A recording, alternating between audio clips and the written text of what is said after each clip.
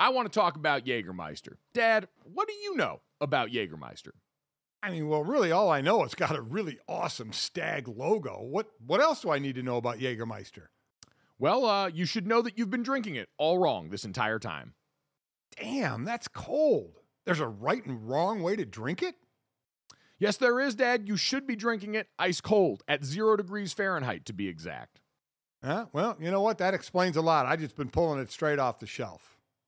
Oh, Dad, I'm so glad I got to you in time. No, that is entirely wrong. The only way to serve Jägermeister is ice cold. So wherever you're at, if you're hanging out with friends or you're at the bar or you're helping your dear sweet father try and get right, call the shots. Cheers with ice cold shots of Jägermeister. Damn, that's cold. And remember to check out Jägermeister at www.draftkingsxjagermeister.com. Remember, drink responsibly. Jägermeister liqueur, 35% alcohol by volume, imported by Mast Jägermeister US, White Plains, New York. Lots of things go better together. Hockey, food, golf, peanut butter and jelly, Gojo and Golic, Taylor Swift and Travis Kelce. What? But if you really want to take things to the next level, drink some Labatt Blue Lights with your friends and live life to the power of we. Always enjoy responsibly. Beer, Labatt USA, Buffalo, New York. When you need mealtime inspiration, it's worth shopping Kroger, where you'll find over 30,000 mouth-watering choices that excite your inner foodie. And no matter what tasty choice you make, you'll enjoy our everyday low prices, plus extra ways to save, like digital coupons worth over $600 each week. You can also save up to $1 off per gallon at the pump with fuel points. More savings and more inspiring flavors make shopping Kroger worth it every time. Kroger, fresh for everyone. Fuel restrictions apply. You're listening to DraftKings Network.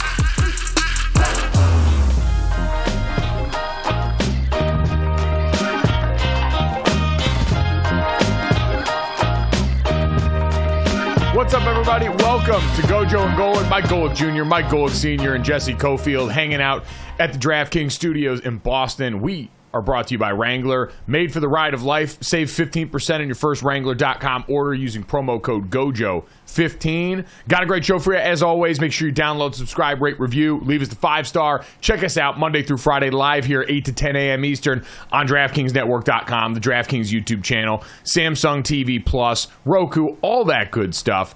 Got a fun one for you today, guest-wise. Patrick Peterson, cornerback for the Pittsburgh Steelers. Lots of change in the air around Pittsburgh, feeling like maybe offensively they got a little bit of mojo going after this last game. We'll talk to him about the overall vibe and how the hell Pittsburgh keeps doing this, what the secret to Mike Tomlin's deal with the devil is that allows him to just keep winning games even though it makes no sense to us. And then actor Chad Michael Murray joining the show today right now. And our resident One Tree Hill fan, Jesse Cofield, has been beaming ever since this idea came up. So, Jesse, big day. How are you feeling with this one on deck? I'm excited. He's just a generational talent. So I think we're all just lucky to be in his presence. It's been a long time coming, there's no doubt, so we're very much looking forward to this one here. Dad, how are you feeling coming off against an unexpectedly good Thursday night football matchup? Well, let's put it this way. I want to ask you, was it good? Because we got a game that was close, a game that was compelling, and also a game that featured 19 penalties throughout the course of it. So how are we feeling about this? Yeah, at one point Al Michaels said, maybe we should just let the referee, I think it was Clete Blackman, just finish the game since he was the one speaking the most. Seattle had 10 penalties and Dallas had 9 penalties. But not, for those that like scoring, and that's most people, me as a former defensive player, I love to see a good defensive battle, and we know what Dallas's defense had been capable of. And this was not it. I mean, it had been, 20 possessions since Seattle scored a touchdown, and they were scoring touchdowns left and right. That first one to DK Metcalf, the 73-yarder, was a great pass and a great run, great catch and run. Let me just say this. If we can get that game tonight with Washington and Oregon in the Pac-12 championship game, I'd be ecstatic. And because that's kind of what we got in the first meeting of those two. We'll talk about that a little later as the college championship games are starting tonight. But what a game it was. We were kind of giving this one to Dallas and then seeing what happened with San Fran and Philly. And could it be possible if Dallas beat Philly next week, there'd be a tie at the top? Well, Dallas took care of their part. But, I mean, listen, They had more, I think 13 more minutes in time of possession. They were controlling that part of it. They only had about 5 more total yards. So Seattle was getting more yards per play, but the defense came up big in the end. I think 3 times Seattle had a chance in the fourth quarter to bring this one back, and Dallas held them on downs each time. So impressive by them. Seattle, all of a sudden, we start to wonder. Right now, they're in the playoffs. Can they hold on to that spot? Because they actually look good after losing 2 in a row, now 3 in a row, but losing those 2. But the offense wasn't looking good. It started looking better last night. So overall, I think even with the outcome of Seattle losing again, it made it more intriguing for me in the NFC wildcard race. Yeah, this was a clear on Seattle's side call and response from their head coach to the team. You saw during the lead up to this game, Pete Carroll actually said, hey, we need to get more involvement with our tight ends. We've got a really interesting group there with Will Dissly and those guys. And so we saw them put a lot more multi-tight end sets on the field, try and do that to take some of the sting, Dad, off this Dallas pass rush that everybody's so afraid of. And lo and behold, for the normal body of the game where the score was in balance and they weren't having to chase, they were able to actually do that pretty well. It was towards the end, once you had to start getting back into the drop back stuff. And obviously during the desperation attempts at the end, you saw Micah Parsons in that pass rush finally able to pin their ears back a little bit and get after Geno Smith, who you saw it taking a little bit of a beating over there, getting that elbow massaged on the sideline that he got hit by Aaron Donald a few weeks ago. And so, Dad, it was one of those nights where I ultimately came away feeling good about the Dallas Cowboys. During a large body of this game, it felt like here we go again, right? Dallas faces a team with a record above 500 or near 500, and all of a sudden, a real playoff team has them shrinking back into the team more we saw against San Francisco. But they found a way, and I know that's the most cliche winning thing ever, but they got into a battle, and they were able to make the necessary plays. Deron Bland, who got thrown at left and right, I think that gave up the most yards when targeted of any defensive back so far this season in the first half, ends up making the interception in the second half. But Dad, when you go along with that and then the Cowboys holding them to 0 for 3 on fourth down, that's the difference in a game where both sides have played pretty evenly. Yeah, it is. And Bland, those numbers, I think it was 138 yards and 2 touchdowns in the first half when he was the nearest defender. So a guy that has last week just set the record for most pick sixes in a season with 5. Listen, Seattle didn't have the running game that they wanted. Kenneth Walker, the second, was out. So that running game took a little bit of a hit there. And Geno, you're right, getting his elbow massaged. So that's actually Seattle. Seattle had 4 sacks in this game against an O-line in Dallas that this Dallas O-line has been healthy together for a while now, and that's something you kind of cross your fingers, especially with a Tyron Smith, who, by the way, still looks like an absolute unit out there. I mean, it's ridiculous.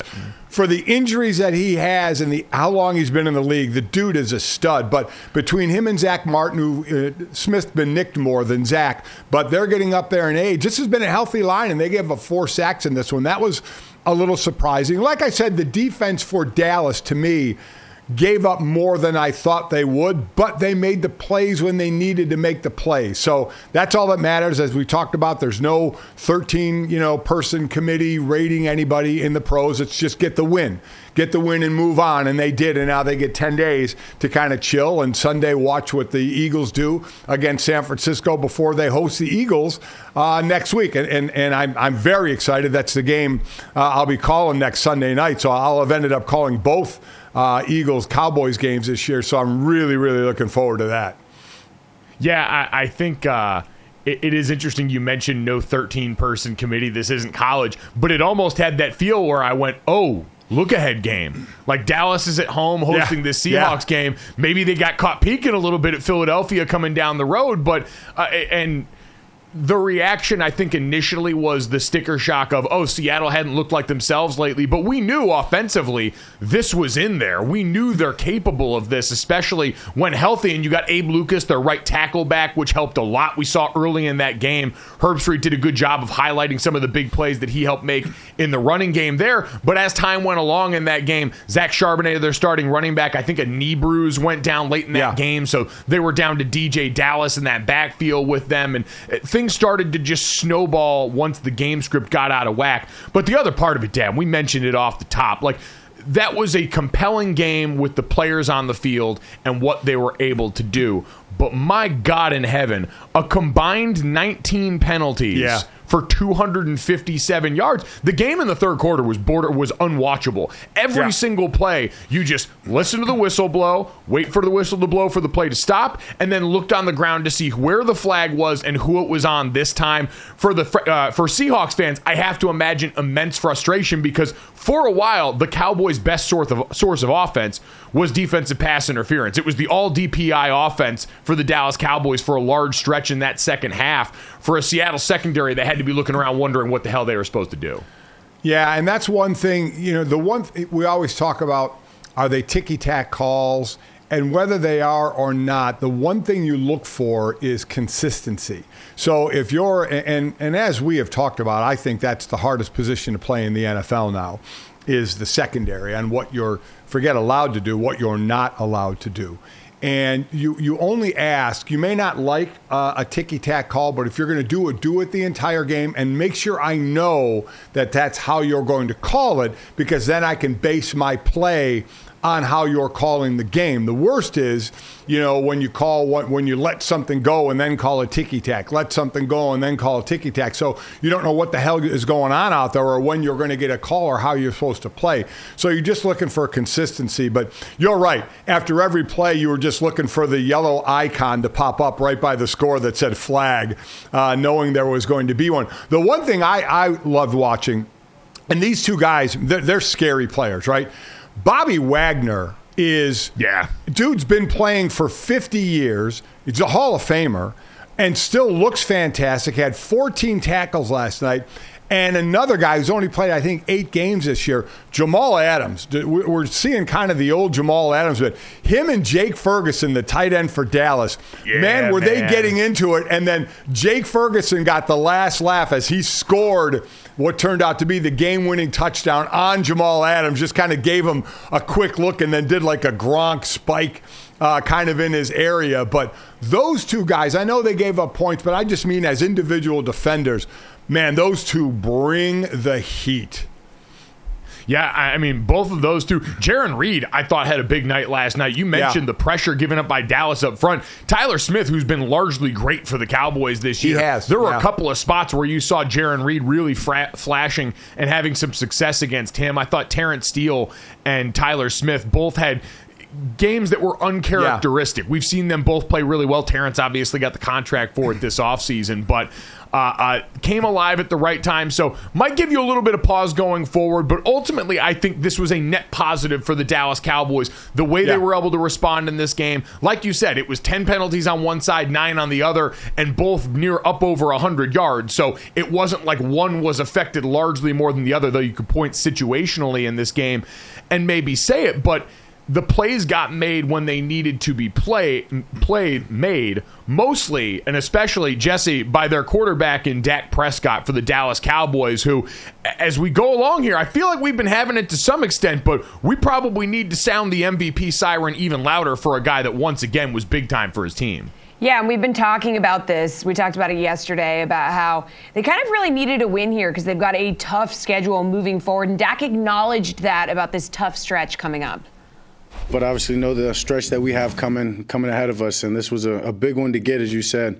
The first one with the winning record, but more importantly, in the fashion that we did, in a tough game, back and forth, down at halftime, down in the fourth quarter, and the guys and the team really just making plays when plays were needed and playing ultimate complementary football. Stopping them, getting a touchdown. Obviously, defense getting two fourth down stops when the game was on the line was huge. So, it was complimentary football at its finest to get a big win that's been different than most of these at home. And we can take, as Coach always says, a big chunk of confidence. We can take that into next week and just moving forward. Yeah, so those MVP odds, Dak is sitting at 4th at plus 475 right now. So that was a very shiny jacket also. I have to point that out. I couldn't stop looking at it. I felt like I could see there was a lot going on with that jacket. Yeah. There was really a lot going on with that jacket. And congratulations to Dak. Found out last night, the Thursday night post-game show, that he's about to be a dad. Him and his partner are expecting a baby girl, so that's exciting for him. But, Dad, how surprised are you? Dak Prescott only 4th in the MVP odds right now. If nothing else, like excluding the play on the field, which we highlighted yesterday, Dak splits for the year almost universally 1st or 2nd in every meaningful passing category relative to QBR against different looks on defense. You can look, he's 2nd in EPA per play amongst quarterbacks. He's 6th in completion percentage over expectation. He's been sensational for them. We've talked about it in big moments, clutch moments on 3rd down. And he plays for the Dallas Cowboys. I figured this was a spot where the unusual coverage that we give to the Dallas Cowboys because of the helmet sticker would benefit Dak in this case. And is it holding him back from actually getting the credit he deserves? No, I think he's had a nice run since our loss to Philadelphia. I mean, he's had 13 touchdowns and 1 interception. He had 6 on the year, and he threw 3 against San Francisco when they got blown out in that game. So I think that was a big thing to watch for him, was would he turn the ball over?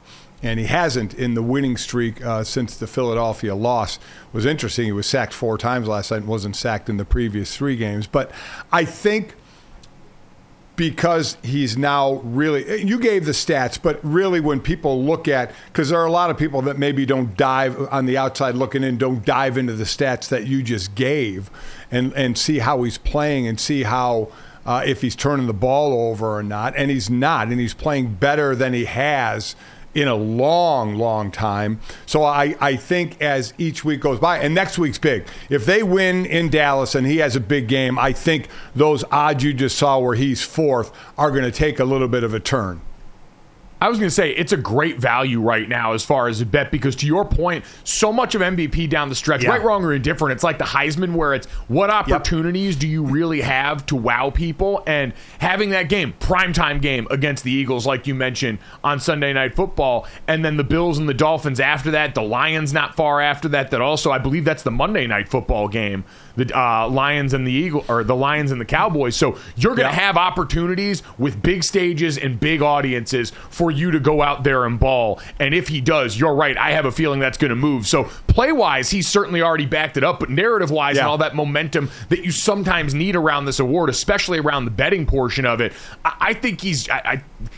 based on the candidates we're looking at right there, this is no shade to Jalen Hurts, who's been sensational. I think he's like the second leading rusher in terms of touchdowns scored in the NFL right now. He's up there with double-digit rushing touchdowns again this season. Brotherly shove obviously factored into that, but he's been great. But Dak Prescott should probably be the front runner for MVP right now. That doesn't matter, as everyone's pointed out. I've seen David Hellman fighting that fight over there. It doesn't matter if he's the MVP of the end of November into December right now, but I'm a little bit stunned we're not talking about him more in that way, because his play absolutely deserves it.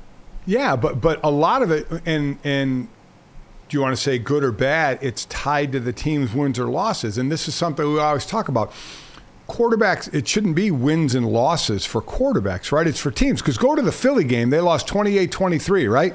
Dak completed 66% of his passes, 3 touchdowns, no interceptions. I mean, those are good stats. He looked like he played well in that game, right? I mean, in what he did, but they lost the game. So that's what people look at. It said it's Jalen Hurts. It's not Philadelphia against Dallas. It's Jalen Hurts against Dak Prescott. That's how we view things, right or wrong. And I think it's wrong, but I think that's how a lot of people view things. And it's like, big game, can Dak lead the Cowboys to victory in the big game? When we sit there and talk about Micah Parsons as being, the defensive player of the year, it's not, can Micah Parsons lead the Cowboys to a win over the Philadelphia Eagles? It's, can Dak Prescott? It's always on the quarterback, which gives you a reason why Mahomes' name is always near the top, because he's got these MVPs and he's Patrick Mahomes. So you just kind of say his name and you're like, oh, best quarterback in the league. That's kind of how it gets viewed. Which, you know what, and Mahomes being up there too, and that does make sense, and we probably don't talk enough about what he's at. Like this year, all we've talked about is, can they get another receiver besides Travis Kelce to step up there? What the offense is doing, taking a step back, and they're still in the position where they're at, where they're largely viewed as one of the best teams in the NFL. They did the transition they did last year away from Tyreek Hill, and we're still the number 1 offense in the NFL by and large because of him. So we're getting a little bit of that Jordan LeBron syndrome with Patrick Mahomes, where it takes so much for us to be wowed by him enough to talk about him in these conversations, even though he's playing MVP football every year. He could absolutely win MVP every year, and I wouldn't beef with it at this point. He's usually that good. And oh, by the way, you started listing where Dak is tops in the in different categories. You know who has more tops in the NFL in different categories? And I didn't hear his name called from Jesse in those things. Brock Purdy. Brock Purdy gets zero love, right? And start looking at some of his numbers when you dive in and break down the numbers of where he is. He leads the league in quarterback rating, leads the league in completion percentage, has 19 touchdowns, 6 interceptions. His team, obviously out of that 3-game skid, has been playing really well. And his name is mentioned. I don't know where it shows up on this list because we gave you the top 4, but why isn't he talked about more? Is it because he was Mr. Irrelevant?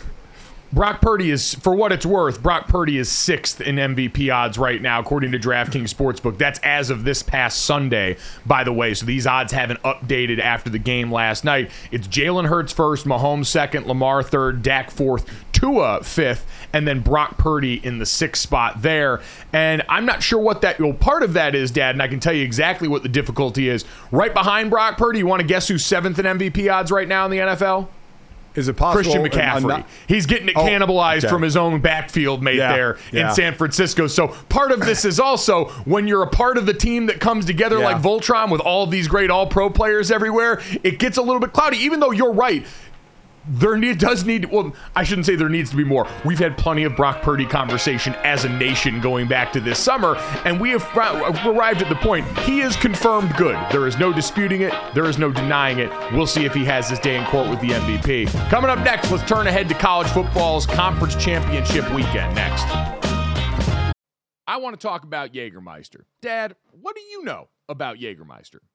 Well, really, all I know, it's got a really awesome stag logo. What else do I need to know about Jägermeister? Well, you should know that you've been drinking it all wrong this entire time. Damn, that's cold. There's a right and wrong way to drink it?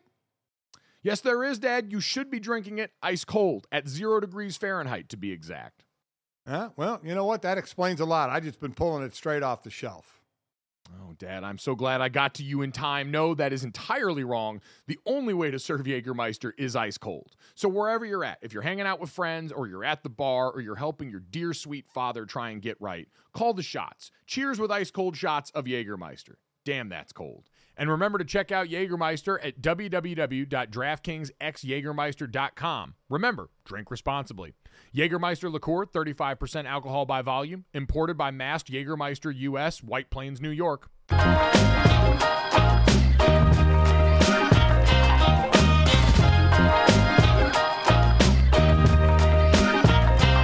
Welcome back to Gojo and Golic. It is time to turn our attention to the college game, okay, with our Modelo College Football Weekend Preview brought to you by Modelo, the mark of a fighter. So let's start with the Pac-12 Championship, all right? Oregon, Washington. Senior, you are praying for another game like the one we got last night on Thursday Night Football. Nothing like, praying for a college game to be high scoring like an NFL game. That's something you don't usually see. And I think I'm going to have a bucket of Modelo next to me for this one because I am looking forward to this one. Now, again, the end of the day, it's all about us and what makes us look good. So I picked Washington at the beginning of the year to be in my Final Four. And if they win, I'll be right. And I'd like to be right. But it's very difficult, Mike, for me to go against Oregon and how they're playing right now. They are absolutely on fire. They've won, obviously, every game since they lost to Washington. They're destroying teams.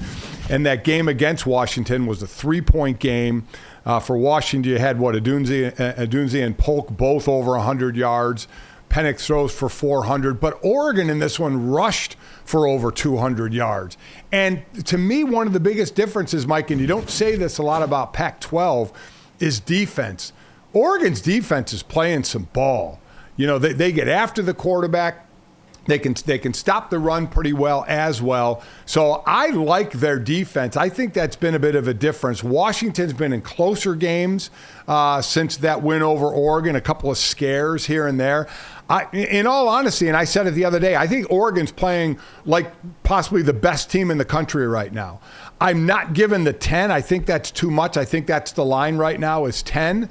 Yep. I'm not giving 10. I'd like to see Washington win personally because it makes me look good that I was a good prognosticator in getting Washington in from my pick in the beginning of the year. But I think Oregon's going to win this game, but I'm not going to give the 10 points. I'm with you. Washington plus 10 feels like the move here. The game the first time around, the entire difference in the outcome, the subject of so much of the conversation, was around what Dan Lanning and company did on fourth down in that game. They went 0 for 3 on fourth down in some pivotal moments going into the half and obviously later in the game where they had in 4th and 1 situations. They were good go calls and just plays that ultimately didn't work. A lot of designed rollouts that seemed obvious to anybody who had watched Oregon on tape. Oregon on the year is converting at over 70% on fourth down. They're usually good in those spots, and that's the area where if it gets down to a close game, I do trust them to make plays in those spots. Washington's defense has struggled through the back half of the year in a bunch of games. It's why they've been so close, like you mentioned. UW does have the nation's second longest winning streak. They roll into this one. Only Georgia's got better than them. They're on 19 straight right now. And the passing offense still hums. Like, that's going to be a legitimately awesome matchup. And styles make fights. For the Oregon Ducks, they spread him out. They get Bo Nix on the move. He's great outside of the pocket, buying time back there. He's got some of the most exciting scramble plays, scrambling to still throw the ball that you'll see all year. Troy Franklin, Bucky Irving are awesome weapons there. But you mentioned it. Washington on every play. Enjoy the show. Enjoy the show on offense. They're a grab bag to start every play. They shifted motion as much as any team in college football. If you haven't watched the Huskies yet this year, Dad mentioned 2 of the names. Rome Odunze is going to be a first-round draft pick at wide receiver. He's one of the guys that's, I believe, a finalist for the Biletnikoff that goes to the best wideout in college football. But Jalen Polk might be my favorite guy in that room. Juice player, tons of energy, big, tough athlete. They got studs in that room that they're going to move all over to try and exploit. So I'm with you. This should be another awesome matchup. It's out in Vegas at Allegiant and kicks off what'll be a great conference championship weekend, but we're both aligned on Washington plus 10 in this game, even with Oregon getting the win, which I think gets them a bid to the college football playoff. Yes. That brings up our next contestant here, Dad. Let's go to the SEC Championship. Georgia versus Alabama. Georgia favored by 5.5 as of right now, according to DraftKings Sportsbook. And for Alabama, they come in off of another exciting Iron Bowl, one where they got out by the skin of their teeth off the back of a Jalen Milroe throw that'll get talked about for quite a while, especially if they win this game, Dad. So are you buying all the Alabama momentum going into this one against Georgia? So of these two teams, which team has changed the most for the better? It's been Alabama, right? Jalen Milroe, remember, he was benched early in the season. And then I loved when Nick Saban said he won the job back. He didn't win the job back. He got the job back by default because the other 2 quarterbacks they put in couldn't do anything, so Jalen Milroe got his job back. And by the way, kudos to him. He took advantage of that. But they have changed and improved the most because he started passing well, which helped Tommy Rees, their old coordinator, be able to change the game plan a little bit and not kind of hide the passing attack and focus more on the run, but now be able to pass the ball more. That being said, I just don't know, Mike, if Bama can stop the 2-headed monster of Edwards and Milton in the backfield for Georgia, right? They've been running the ball great. Alabama is struggling to stop the run. Alabama cannot stack the box to stop the run because then there's this guy named Brock Bowers that will kill you in the middle of the field as soon as your linebackers start stepping up. Even though Bowers is coming off that tightrope surgery, missed 3 games, he is still probably the best player on the team, on both these teams, quite honestly. So while I think Alabama has gotten better this year and certainly beat the odds on that touchdown throw against Auburn, I'm going to go with Georgia here. I think they control it with the run. It's a 5.5-point game. I'll even say it's closer than that. I'll even say, it's like a field goal game. So I'm going to take Georgia, but I'm not going to give that many points, which is, I think, 5.5, I believe we're at. Worth noting, we did prognosticate Nick Saban already out here politicking, was on with McAfee on Thursday and said it would be disrespect to the SEC if there wasn't an SEC representation in the college football playoff. So Nick getting a head start going into the weekend and a company man, even going to bat for Georgia should they get the win in this game. So Nick Saban always giving of content. But Dad, I'm with you on this. And I'll mention the other name. And I've said this, I got to cover Georgia twice this year, first against Kentucky, second against Missouri. So 2 two of their bigger tests of the season. Ladd McConkey's health was one of the single biggest factors for this offense continuing to develop post Todd Monken. From Mike Bobo, who came over and succeeded Todd Monken, who was back for a second time after a stint in the early 2000s. Ladd McConkey came back in earnest against Auburn. He missed the first 4 games with a back injury, and ever since then, as he got healthier and healthier, that offense changed for the better around him. Brock Bowers obviously a huge part of that too. I think they've got what it takes, Dad. I think this team has stepped up to their biggest challenges so far. Georgia in a close one heading to the college football playoff, which means then we're getting down to our third game here, Dad, for the potential anarchy in this weekend if we believe those first results to be true. ACC Championship, Florida State versus Louisville. And, Dad, this opened as a 5.5-point line in favor of Florida State and is now down to 1.5. So people have been taking the cheese as far as Louisville and the points walking into this game. Tate Rodemaker, the backup quarterback, in for the injured Jordan Travis. Now for his second start this season, he got the win on the road in an ugly one against their rival in Florida. What do we think, Dad?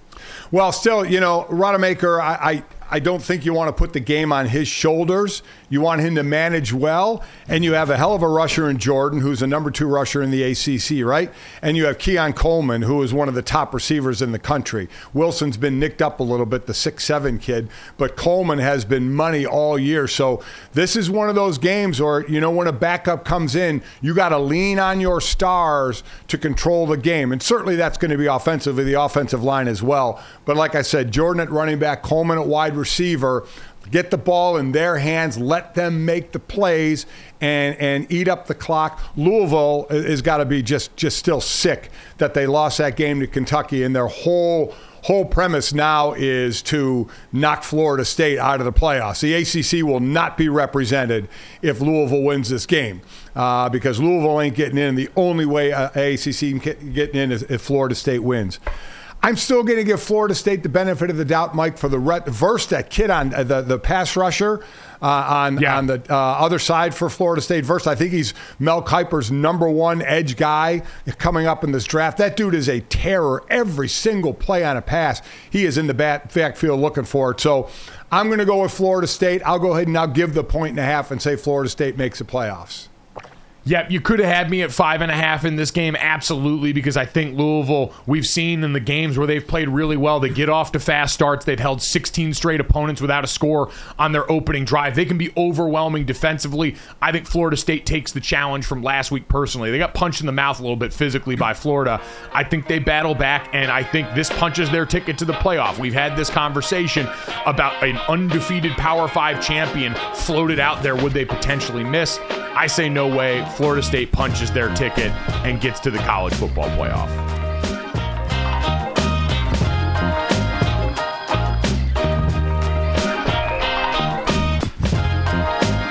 The NBA playoffs are heating up, and so is the action at DraftKings Sportsbook, an official sports betting partner of the NBA.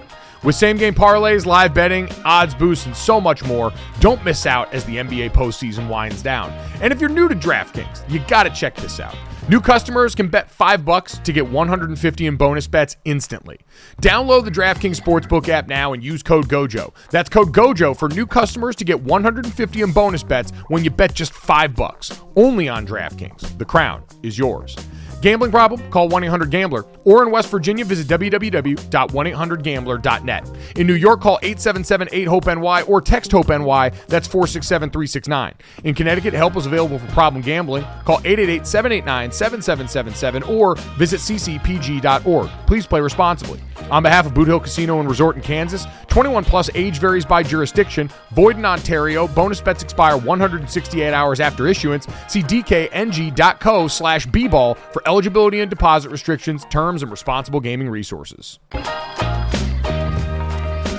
All right, Mike, before we get back to Jesse to talk about what we're going to talk about next, quick correction by me. I mentioned the rushing attack for Florida State and passing the two weapons. I mentioned Jahar Jordan, ACC's number 2 rusher. He's on Louisville.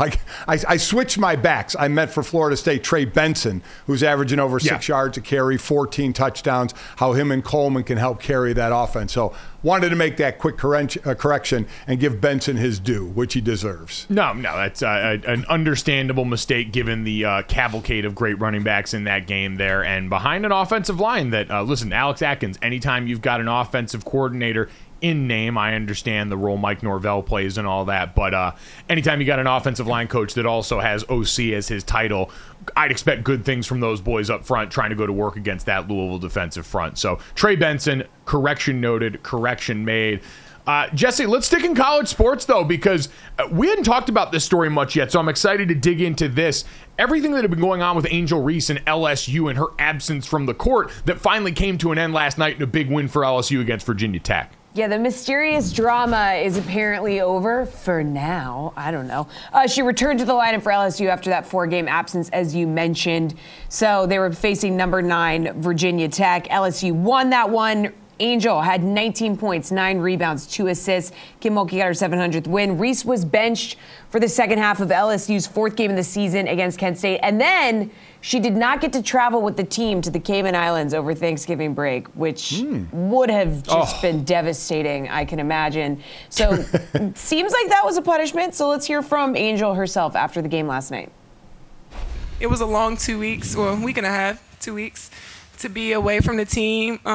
Taking time to yourself is really important. I feel like that's just something that was important, and resetting and refocusing within the team. I'm just happy to be back, and this place was amazing tonight, and I'm just happy to be here with them. Proud of her. Not really the production proud, just proud. Proud that how she handled herself, proud of how she was back to the Angel, everybody knows, proud that her teammates embraced her, proud how she treated everybody. She loves seeing everybody. This is where she's comfortable. And you saw everything. I mean, so positive. There's nothing but positive things about what happened on that floor tonight. You know when somebody gets asked a question and then they answer the question and they didn't answer the question at all? That's what this felt like. Just a lot of just like, yeah, and then you just say something completely unrelated. So she's back. That's the Mike Tomlin press conference extraordinaire. Exactly. He is an absolute master at just using whatever question you ask, I'm going to get to what I want to talk about. Or in this case, Dad, what Kim Mulkey didn't want to talk about. And that's kind of been the subject of this whole thing is, and her stock line has been, we don't owe you guys an answer about why Angel Reese is missing time right now, going back to that benching, not making the trip to Cayman's, which you're right, thoughts and prayers. Oh, that sucks. Wow. There are and listen, it's not like Baton Rouge is a terrible place, and it's not like they're dealing with winter in earnest like the rest of us, but you're a college kid with a chance to go to the Cayman Islands, and you don't get to go. That does suck. No two ways about it.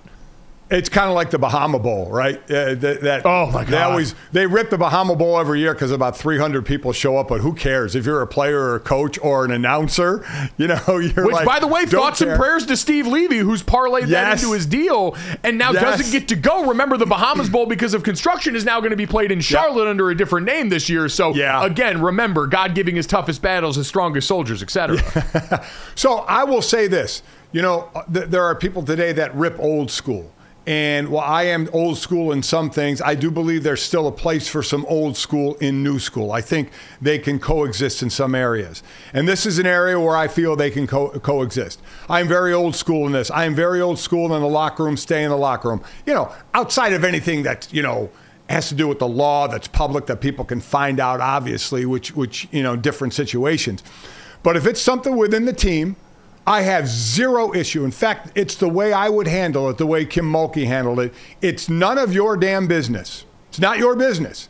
And I'm not going to tell you. If she wants to tell you, that's up to her. But I'm not going to tell you. I'm not going to talk about what's going on behind closed doors in our locker room or with any of my student athletes. It's not happening. Ask all you want, but you're not getting an answer from me. So, and as a player, I think they would respect that as well, that nobody's airing their dirty laundry out. We don't know. Everybody's going to speculate what went on here. And the bottom line is, if I never find out, that's okay by me. I'm all right with that. I'm all right with that. And Kim Mulkey, I agree with her 1,000%. I think the problem is the actor involved here. A lot of people don't trust Kim Mulkey's intentions. We've seen her not always operate with the best interests of her players in mind in public dealings, and I think that sticks in a lot of people's craw, is that you might buy this from somebody else, but with Kim Mulkey, we all of a sudden have antennas raised here. And, Dad, the other part of this is this. You do create more fervor by not saying anything. Like, this could have been a non-story if you came out and said, hey, it was, hey, she suspended a couple of games for an academic reason or an off-the-court violation or something like that. But by creating this mystery around it, you almost get some level, I don't know if palace intrigue's the right term here necessarily, but when you've got one of the biggest players in the sport and the biggest names in the sport, and you're not giving any information like that, it does allow the rumor mill to run sort of wild, which does not feel fair to the player necessarily. You're right, because then it goes into something we've talked about as well, is you're creating more questions about a situation. Which a lot of, but I mean, I get all that, but I'm still all for a coach not divulging things that are going on. And I don't know what other. And the other thing is, too, which is different than the NFL. In the NFL, there's a responsibility to be in front of the media, right, and answer questions. And now, correct me if I'm wrong, and I don't know if that same responsibility is to college players. If there's a responsibility that they have to go in front of the media, or you can basically just say, Angel Reese is not talking, or our players aren't talking, and just the coach is talking. Or in the NFL, players have to talk. They get fined if they don't go in front of the media. So that could be a difference as well. Well, yeah, that came up, too, when Caleb Williams elected to not go to the podium after the UCLA game, and everyone raised arms about that, because now you've got money in college sports, but they're not actually salaried employees, and they're not being paid by the school, and so there's not some collectively bargained responsibility to go out there and appear in front of the media. So I don't, and again, we don't know so much. I don't know what to put on Angel Reese. I certainly don't put that portion on her, right? Not speaking to the media when you're not a paid employee of the school. To me, that's perfectly fine. I understand all that, but the dealing and the rest of it just felt very odd. And again, I really don't know what the right answer is, because I'm with you. There's part of me that goes, all right, if this really was something where we don't know the extent of what's gone on, you are protecting the player and you are keeping anything more from coming out, because once we get past this now, and if she's back and there's no more interruptions of the season, we're going to forget about this very easily, especially if she's going out there balling like she did last night. But if anything else does pop up and there's this lack of clarity, then you just invite more and more conversation about a household name at this point in Angel Reese. So that became the difficult part there. It was great to see her back in that game, Dad.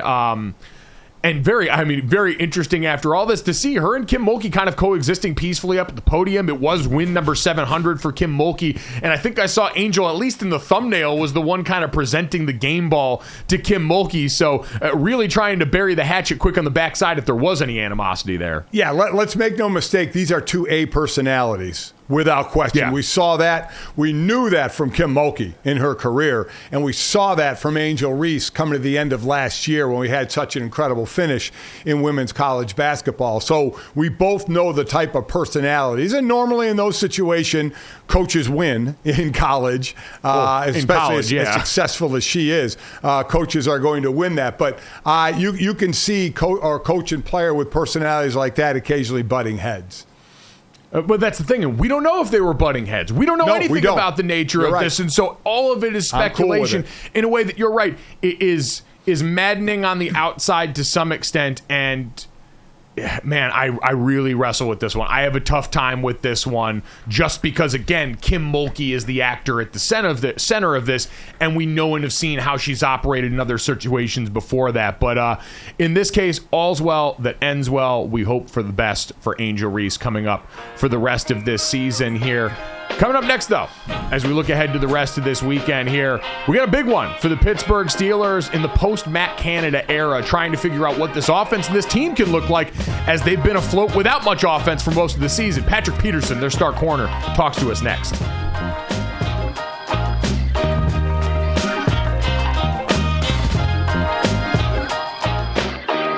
Welcome back to Gojo and Golic. You are looking at the extensive resume of Steelers cornerback Patrick Peterson. So 5th overall selection of the 2011 draft, 3-time first-team All-Pro, 8-time Pro Bowler, NFL 2010s All-Decade Team. What a guy.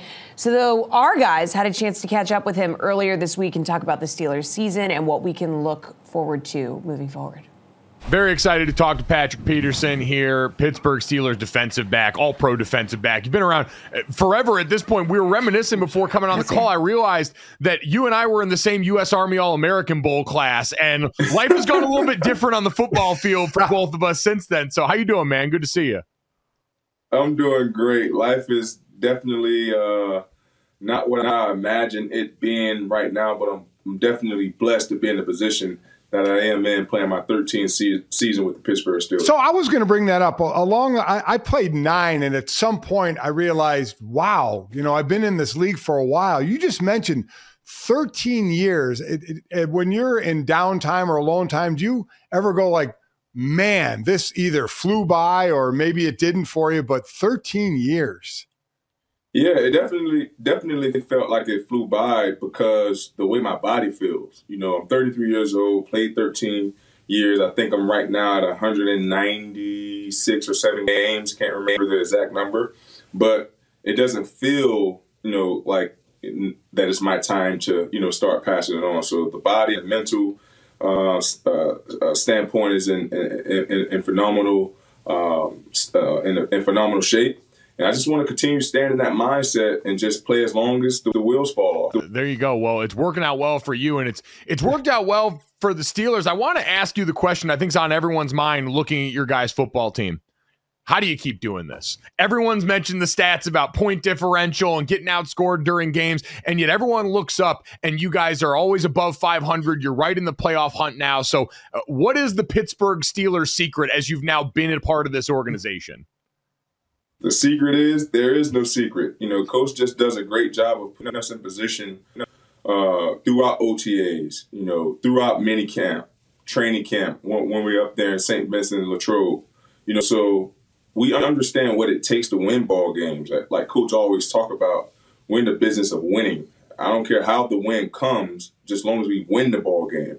And like I said, Coach does a great job of putting us through situations throughout minicamp, throughout OTAs, and throughout training camp to where when those situations, present themselves, we're more than ready. How do you view your role in this team? What have you and Mike Tomlin talked about since you've gotten here about how the way you guys both see your role in this defense? Well, when I first got here, when I first signed here in April, Coach told me that he wanted to explore some of my talents in other positions. I never had an opportunity to do that in my career. So when he, presented that opportunity to me, I was like, heck yeah, I'm all in for that, because I always felt as being a corner, it kind of get boring just guarding the receivers outside the numbers, going to the left side of the field, play in and play out. I just feel like I can give so much more to the game, not only on the mentorship side of it or helping the young guys come up along, but also be more involved into the game plan, because I just feel like I have so much intellect about the game and how offenses want to attack us and at certain points. I just feel like I can be used in so many more positions on the field, and Coach Tomlin has given me that opportunity to explore that. So it's a blessing in disguise. Like I tell Coach all the time, I'm so happy and blessed to be here, finally be here. Pat, as one of the vets in this locker room, I'm sure you've kind of got a pulse on everything, not just defense, but also offensively. We know offensively they dealt with Matt Canada being let go here and finally got over that 400-yard hump this week. Did you notice something different about them? Was there something about the offense that stood out as maybe a change since that? In practice, it's kind of hard to see because obviously we're on the practice field or trying to go over our adjustments while the offense is on the going over their plays. But just to see those guys from the sideline Sunday, I like what I saw by having receivers on motion, trying to identify coverages on the back end, trying to make Kenny's job a little bit more easier. We're going to run it anyway. We showed that. We proved that Sunday. And we had an opportunity to get our pass catchers involved. It was good to see Pat get over 100 yards. Deontay, make big third down catches for us. GP continuing to do the things that he's been doing for us all year down the field. So, the sky's the limit for us, man. We just want to continue to keep this train on the track and keep it rolling with a full head of steam and just see where it takes us. You mentioned Deontay. I know there was some headlines about him maybe not going after a fumble, and I won't ask you to divulge family business. I know Mike Tomlin said that he addressed that in front of you guys and the rest of the team. Did you feel like that was something that he needed to do? Was that something that guys noticed when it happened in the game? I was on the sideline, and I didn't notice it, in the game until obviously we saw it all over Instagram. But as Coach always talk about, you just always have to be ready because you never know when something like that is going to happen. And that's why we practice so much, in practice of scooping every loose ball because you never know if it's a fumble or if it's not a fumble. And you just never want to leave it in the official hands to make the right call. So looking at the Cardinals this week, the team you were drafted by and played there until 2020, first off, is there anything to playing your old team? Is there anything more to that, even though you've been away from them for a couple of years? You always want to, put up a good performance against your previous team, so yeah, I want to have a great game Sunday. It's nothing against those guys, but, there are some plays that, that I feel that I could make coming Sunday, and I won't necessarily say it's going to be any added fire or any added fuse or anything like that. I just want to make sure that, I play, one of my best games all year and just show them that I still can play. And talk about playing now that Kyler Murray is back, a quarterback that can create. All of a sudden, it's a regular play, and next thing you know, you're kind of in the playground, kind of making something up on the fly of what kind of position that puts you as a defensive back in. Man, it's always difficult, when you have an opportunity to play up against dual threat quarterback because, like you said, Mike, they have the opportunity to create.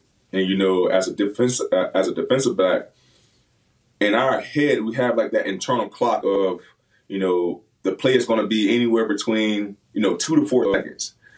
Anything after that, like you said, now it's backyard playground football, and the receiver will have the upper hand on us because now he pretty much can run anywhere on the field where he feels there is an open spot. But I will say this, man, we have two of the best, if not the best, edge rushers in the business. We do a great job of creating havoc in the quarterback pocket.